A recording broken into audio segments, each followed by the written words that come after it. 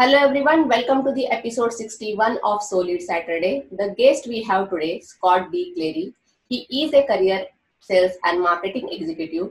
He rewrites the playbook on sales, marketing, brand, and tech to market strategy. From startups to enterprise, Scott's worked with executives and entrepreneurs to 10x their businesses. He has sold and marketed to the most iconic F500, F100 brands throughout his career.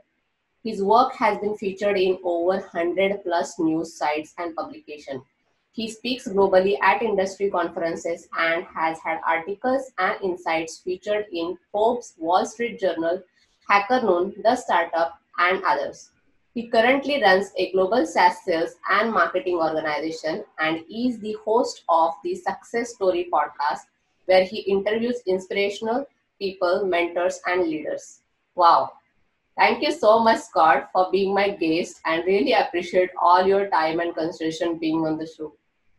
Thank you very much for having me. I appreciate. I'm glad we're finally going to do this because, as you know, we've been trying to organize this for a while. So I'm excited to speak about sales, marketing, my career, all that. Yeah, thank you so much and a warm welcome on the podcast or the show. And I'm really excited to hear more from you because you are a lot more experienced podcast host. So I would definitely learn more about marketing strategies plus something about the podcast as well. Yeah. So to begin with, our first segment is about passion and interest. So how did you find your interest in marketing and sales and what motivates you to be in this field? Sure. So what got me interested first in sales was really just a great career opportunity at the time when I was still in high school, university. I've always been very charismatic. I always felt comfortable selling things. So what got me into my first professional sales career was actually a friend who gave me the opportunity to apply for a company called Bell Canada. So Bell Canada is a huge telecom. So think phones and internet. They're a huge telecom giant. So I started working for them when I was in university. I was working in sales in retail. So in the stores, in the malls, selling cell phones, selling internet plans. And I was always good at it. Now, at the time, I had no idea why I was good at it. I had lots of energy. I was very charismatic, very outgoing, and that translated well into selling. Now, my family is not an entrepreneurial family, not even a very technical family. Like my family is very traditional in the sense that my father worked for government. My mother worked for universities, educational institutions. So moving into tech sales for me was moving away from what I really had known growing up. And it was exciting for me. It wasn't the path that I was really planning on taking. I was actually planning on going into policing or law. That was sort of my undergrad, and that was my career path. But, like I said, I got the job in university. I was doing well. When I graduated university after my undergrad, I kind of had two options. I could go back to, I guess three options. I could go into policing, which was something that my father, my grandfather, my uncle, they were all police officers at one stage in their career. Or I could go into law school. I'd go and apply for law school, which is about, another, I don't know how many, another 4 years of education. Or I could keep going down the path I was at, which was in tech sales. So Bell Canada, a lot of room for opportunity, a lot of room to move. I moved from retail into actual head office. I was doing small business, telco sales. So at that point, I was selling cell phones, internet. I was selling hardware, phone systems, networking, and other things that came along with that. So I was doing well, sort of moved up in the company, kept moving up, and kept just sort of doing quite well. Now, still not a lot of formal sales training at this point. Moving up in a large organization like that, looking back, it's almost unfortunate that I didn't have more actual tangible sales training, but I did well. And I always succeeding my numbers, overachieving on my targets, whatever those may be. So, you find something that you're good at. It's probably the most money at that time that I could have made without, again, I did an undergraduate degree in social sciences. So without going into law school, there's only so many ways you can make a lot of money at that age. So moving up through my career, I did well in sales. After at one point, I switched companies. I moved into sales leadership and started learning more about marketing because the company I moved into at the time was a smaller company called Digicom. Sales and marketing were much closer. It was a much smaller company. So when you start working in sales at the company, you have direct exposure to marketing and how you market, how you brand, and SEO and social and driving traffic. Whereas at Bell Canada, you don't have that exposure because the company's enormous. So moved into a smaller company, got a little bit of exposure. And then I went into consulting. So after I decided, at this point in my career, I wanted to try and be entrepreneurial, wanted to help companies out. I've always wanted to do my own thing. So I went into consulting, and that's really where I doubled down on marketing. That's sort of what led to my passion of marketing and sales, because I was really good at sales. I had sort of perfected my craft. I understood how to sell across a variety of markets, but I also understood how to lead salespeople and grow sales organizations. I understood that marketing was a component of that. And I started to do sort of more self-education, more trial and error, more learning, and incorporate that into my sales strategy, because at the end of the day, a true strong sales leader or a true strong revenue marketing leader should have an idea of the entire scope of the revenue organization, the sales and marketing, and that alignment is really crucial. And I understood that. Yeah. And the way I'm understanding it is like, it is like a self-evolving career journey that you have while you're pursuing your passion. And even though you had like a well-established family, which is in the law firm or the other areas, you did not follow that particular field, which is like, very important to understand when it comes to the passion or the area of interest, that you choose your area of interest and, drive towards it and moreover focus on it and build your career. So thank you 100%. so much. It is quite inspiring. So I was going to say that is very important.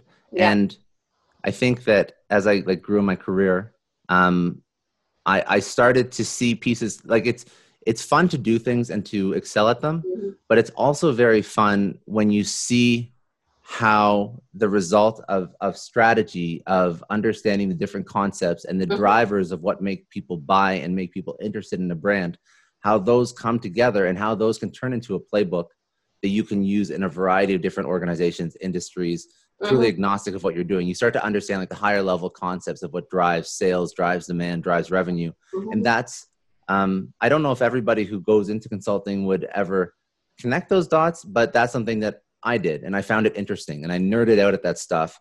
And that's, I still try and learn as much as I can about that because I just enjoy it. I enjoy figuring out and being on the bleeding edge of what's working in sales and marketing and building business. Yep. Thank you so much for sharing. And definitely it is useful for the students and the professionals who are in their earlier career journey actually to see that, how the experimentation and that it is important that how you drive towards your passion.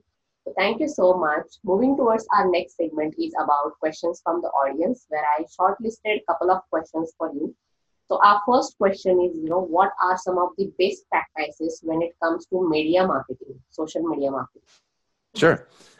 So some of the best practices, I think I want to premise with this. A lot of social media, and we're talking in B2B, so business to business social media. That's what I know well, and that's what I'm sort of working in now. A lot of what you see out there is not great. The bar for social media and B2B is quite low, and a lot of companies don't do a great job of it, mostly because they're worried about how they're going to be perceived. They're worried about crossing that veil from corporate to human, and they maintain this image, right? They maintain this sort of cold corporate image when they put out content. I think that has sort of become the status quo, which is unfortunate because true good social media is not about talking at somebody. It's not about communicating at somebody. It's building a community and communicating with somebody. So the conversation, the framework of the conversation has to change. The lens that you look at social media has to change from talking and communicating talking about products, talking about announcements, talking about milestones, talking about we won this award, we made this much money, we achieved these revenue milestones, we launched this new product, we launched this new feature. Most people don't care about that stuff. What they do care about is, as an organization, Are you answering questions? Are you helping people with their problems? Are you helping with their problems regardless of whether or not it's going to serve you as a company? So you're building a community around the people, like the tribe, that you eventually will hope will buy your product, but you can't have that in mind when you create content for social media or when you have a presence on social media. And that's what a lot of people do wrong.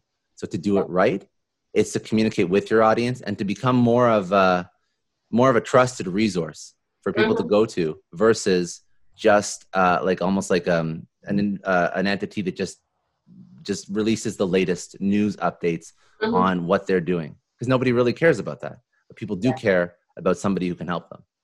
So that's like the high level about how you should approach social media. And like, you can go into each platform and you can go into what type of content works best on each platform, but whatever platform you choose, make sure that it is with that lens of helping, answering questions, being there for your audience, your community, and being and creating content that supports them and not speaks at them. Does that make sense? Yes, definitely it makes sense, and hope that audience also find it useful, because there are a lot of people nowadays, working on towards the branding and how it is important when you are thinking about the personal brand, how important it is to, stand for your communities. So thank you so much for sharing. And the next question that we have from the audience is how one can have an effective strategy for their branding. Actually, I just tried to club it together because there were some questions around specific products. So I just made it like, a general question where if in general you have to tell like an effective strategy for personal branding or the professional branding or any like a product or services branding, what would you like to tell about the strategy?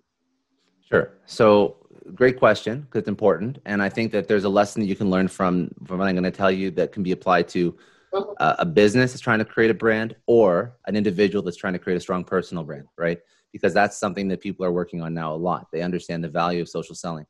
So when you are trying to create a strong brand, you have to identify who your brand's communicating with. Who are you speaking to as a brand, as a company or as a person? So identify the profile of the individual or the company that you want to be speaking to. Identify in sales or marketing at a professional level, you'll consider this the ideal customer profile or the target customer profile, and then the buyer persona. So you have to have some idea of your customer profile, the types of companies that you want to communicate with, or the types of people that you want to communicate with, and the persona. What do they live? What is their reality? What is their job title? What are the troubles that they're experiencing during the day? Because when you know who these individuals are, now you want to tailor the content that you put out to these individuals. And another thing too, I'm talking about building out these groups that you want to target with your brand.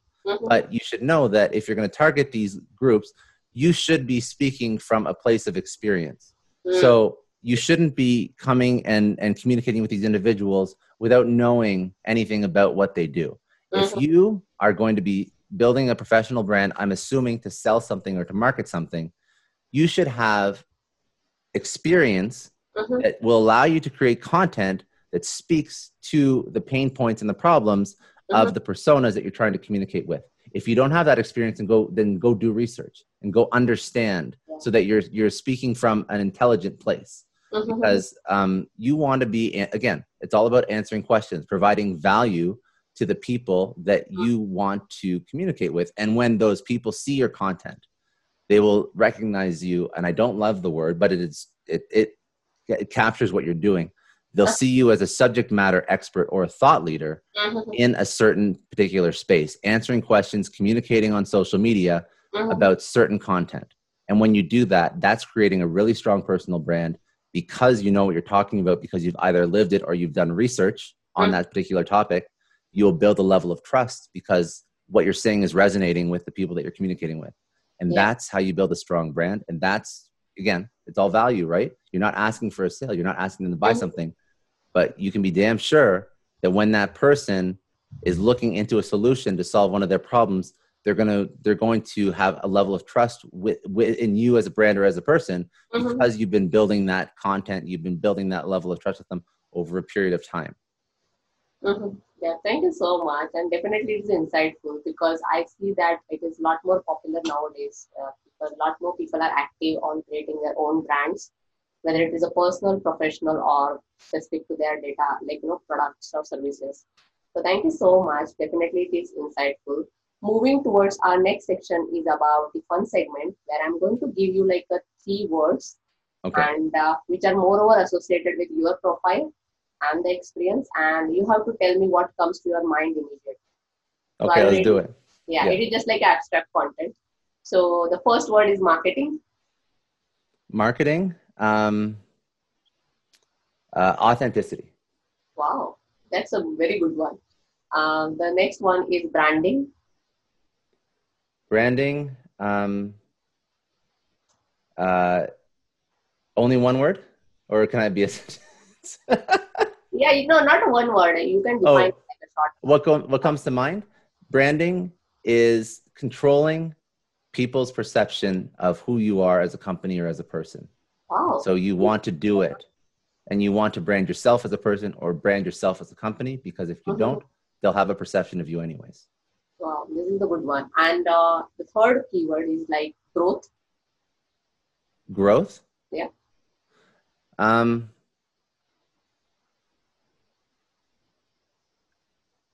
I would say growth would be effective strategy to align people's problems Hmm. with your strengths. Wow. So Yeah, this that's is a really very because good definition. yeah, the only I want to give context to that just because Uh-huh. growth can mean a lot of things, but I firmly believe that if you can understand somebody's problems and you fill that void as a person or as a brand, you will always experience growth. Mhm. Yep, yep. Thank you so much. And our No next worries. segment is about exploring your career, work, and volunteering. Already you mentioned a couple of very insightful things about your own career journey and how did you land up having your passion. But we are going to explore little bit specific about your work. So the first question under that segment is: you are a member of Revenue Collective, and exclusive global community for commercial growth operators. Would you like to share more insights to the audience? What does that mean and how do you work for that? Yeah, sure. So, Revenue Collective, like you mentioned, is a community of sales and marketing leaders. It was founded by Sam Jacobs.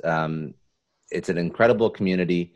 Basically, what it's doing and the gap that he's filling Uh-huh. is he's creating a community for people who have career questions, who have process questions, who Mm-hmm. have day to day job questions, because he's found that once you get to a certain level in your career, the only person you can really ask for Mm-hmm. help in the company that you're working at would be the CEO, right? If you're high enough up, there's really no one else. Like you have a perception that you know everything. You're hired to know everything. So sometimes it's hard to go to this, and you should always feel comfortable going to your CEO and asking questions. But for example, if you have a question on a sales process or a marketing Mm-hmm. strategy or whatever, maybe you rather rely on different peers, right? Versus your CEO who may not even know what the best possible opportunity is. So there's a couple options. You can go get a mentor, or Uh-huh. what Revenue Collective is it's basically a group of peers and mentors that you can rely on 24/7, 365 that have all done it before. So, everything from negotiating a job contract. You obviously are going to have a hard time negotiating a job contract or the legalities of a job contract with your CEO who has a vested interest in the company versus you who has a vested interest in yourself. So it's easier to get advice from peers that aren't working with you, right? Aren't involved in the company you're actually working at, and that's what Revenue Collective is for. Now, the value of Revenue Collective, it's immense, but the value is because it's a group of people helping one another. So to extrapolate that to people who are listening here, the takeaway really is don't do everything yourself. Everybody at every level sees value in finding peers or mentors to help them figure stuff out, right? If they didn't, then Revenue Collective would have never taken off.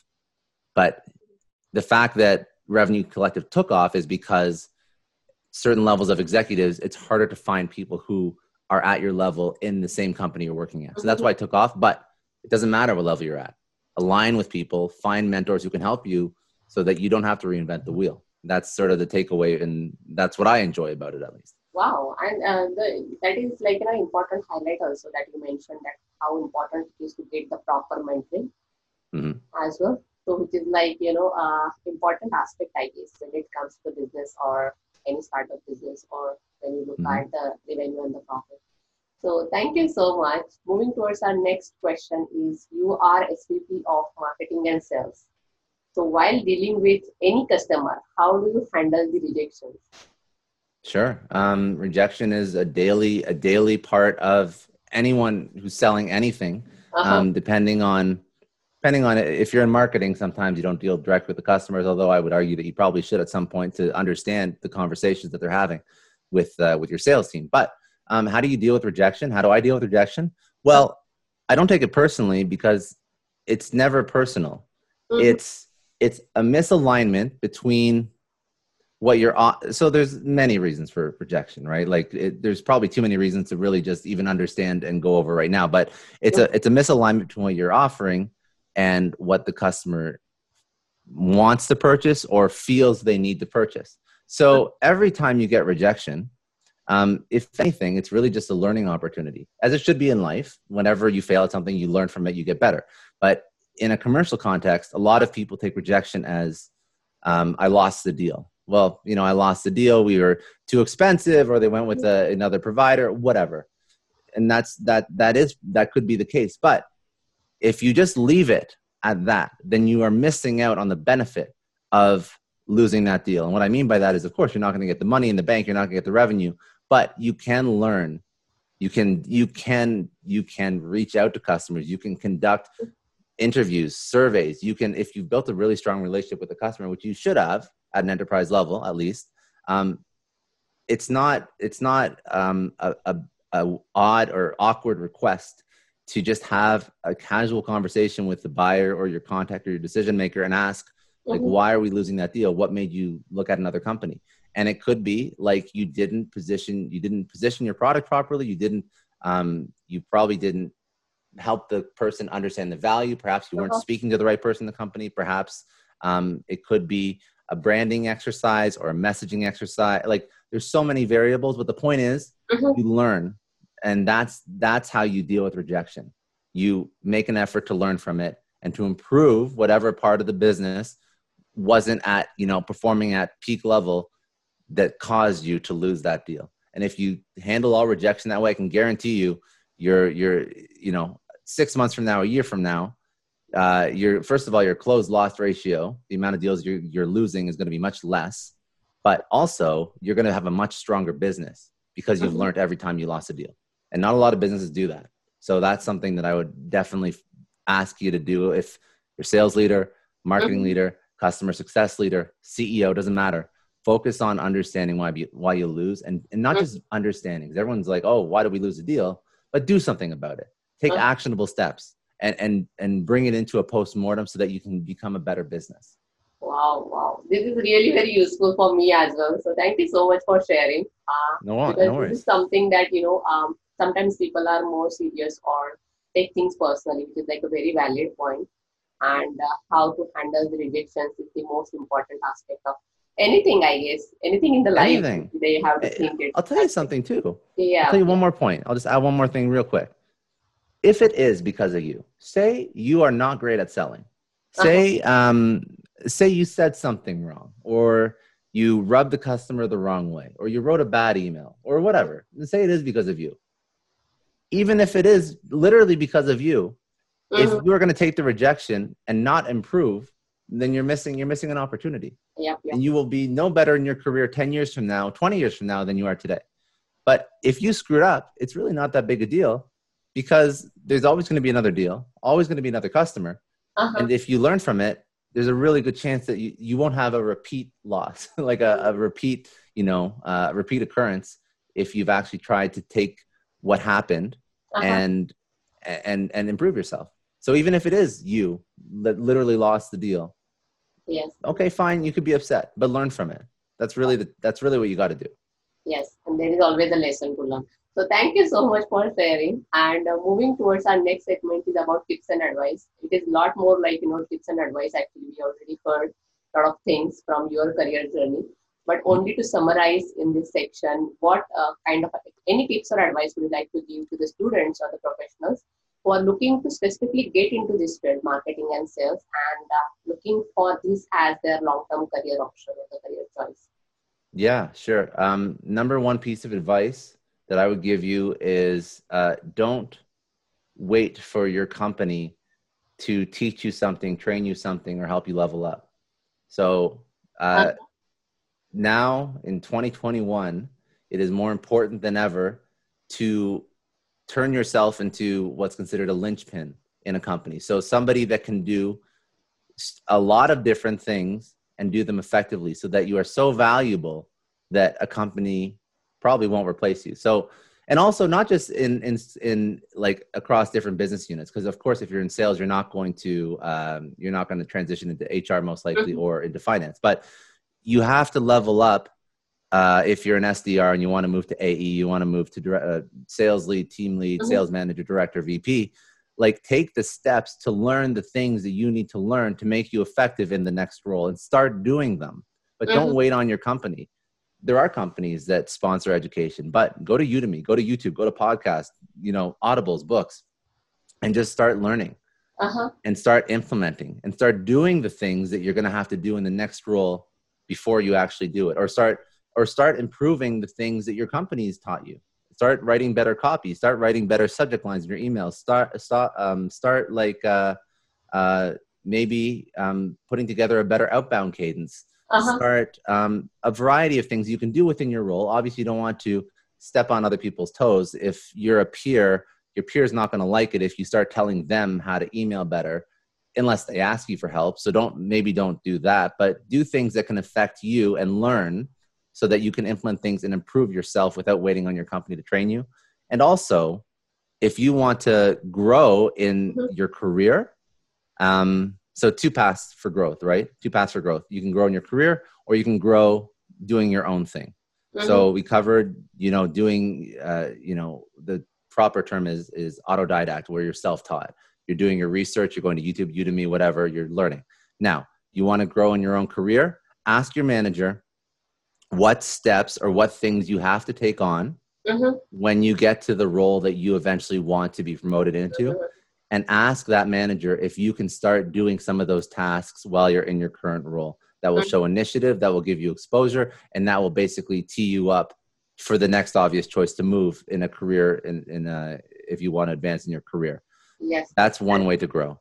Yep. The other way to grow is through entrepreneurship, by starting your own thing, by doing a side hustle. Very popular. Don't quit your job. Just start to understand and build something in your spare time. Build a YouTube channel. Write an, go, I don't know, like go sign up for Fiverr and take some clients on after 5 or on the weekends. Go, I don't know, go write a book on what you know and go sell it on Gumroad. Like, there's a lot of entrepreneurial ventures that will give you great exposure to how to build your own product, build your own brand, market yourself, sell a product that will not compromise your 9 to 5. Yes. And you do not have to go all in and stress yourself out when you have so many extra hours in a day. So I would say, if you want to grow in your career, learn and set yourself up with your manager so that you can move that way. If you want to grow into entrepreneurship and doing your own thing, then just start with baby steps and make the most out of the time when you're not working in your 9 to 5. Don't compromise your 9 to 5. Yes. You don't bite the hand that feeds you, but you have weekends. You have from 6 to 9 every night, depending on whether or not you have family and kids and whatnot, but there will always be some time for you to start moving in that direction. So I'd say do that and stop watching Netflix for like 2 hours every night. And this is really very wise, actually, because whoever earns, like whenever you look for the success stories of other people, this is something we call it as an extra mile, actually, going ahead. Even though you are stuck with your job or something, as you mentioned, that, don't compromise and always, you have time, actually. If you think about it, you always do. Always have time. So definitely that is useful and the wise for the students and the professionals. Thank you so much for sharing. And to end this show, we have the last section, which is about the leadership. So you are truly leading your area of interest. So what is your leadership style, and any specific leader that you always follow or admire, and why? Sure. Um, my specific leadership style, um, this is something that I've had since I was, well, one of my first jobs when I was very young, was actually coaching tennis. I used to play a lot of tennis, and I used to coach it at a summer camp. But what I got from that is when I set people up and I help people succeed in their life and their career, that is one of the most fulfilling things that I've ever done in my life. And it started when I was coaching kids at tennis camp, and I would see them improve, and I would see them progress. And I'd see them get to milestones and achieve things Mm-hmm. that a couple months before they couldn't do. The same thing goes for when I manage a team. If I haven't helped you improve as a professional and a person, and you haven't achieved what you want to achieve, then I've failed you. And my leadership style is to know what those goals are, know what those long-term milestones are, and always try and help you achieve those. It's not like every day I'm perfect.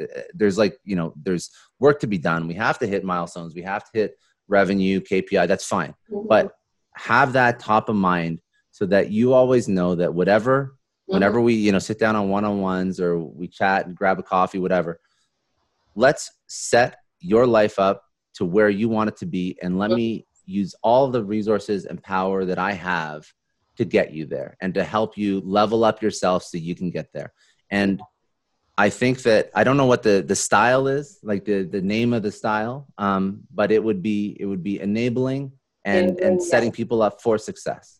Mm-hmm. And it doesn't take away. And I see a lot of leaders that are selfish and they don't care about that kind of thing. And I think that kind of leader, first of all, I wouldn't even call them a leader, but will never truly be successful, because you won't get the people who work with you to care about you.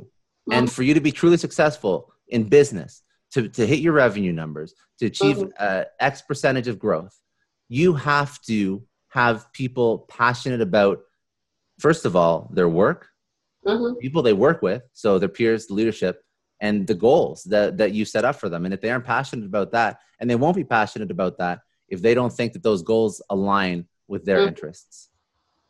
So you have to know what those interests are. And I think that if the leadership style or management style is more or less activity-based management, that's an actual technical term for when you align the activities of the business. So everything from the amount of phone calls you're making, the amount of demos you're booking, the amount of meetings you're taking, you align those with revenue targets. And then you sort of basically show people how, if they have their own things they want in life, how the activities that they can do on a day-to-day can lead them to generate X amount of income, and then eventually let them achieve success in whatever they want to do, purchase a new house, a car, whatever, get married, doesn't matter. That's activity-based management. So aligning everything so that it all syncs up.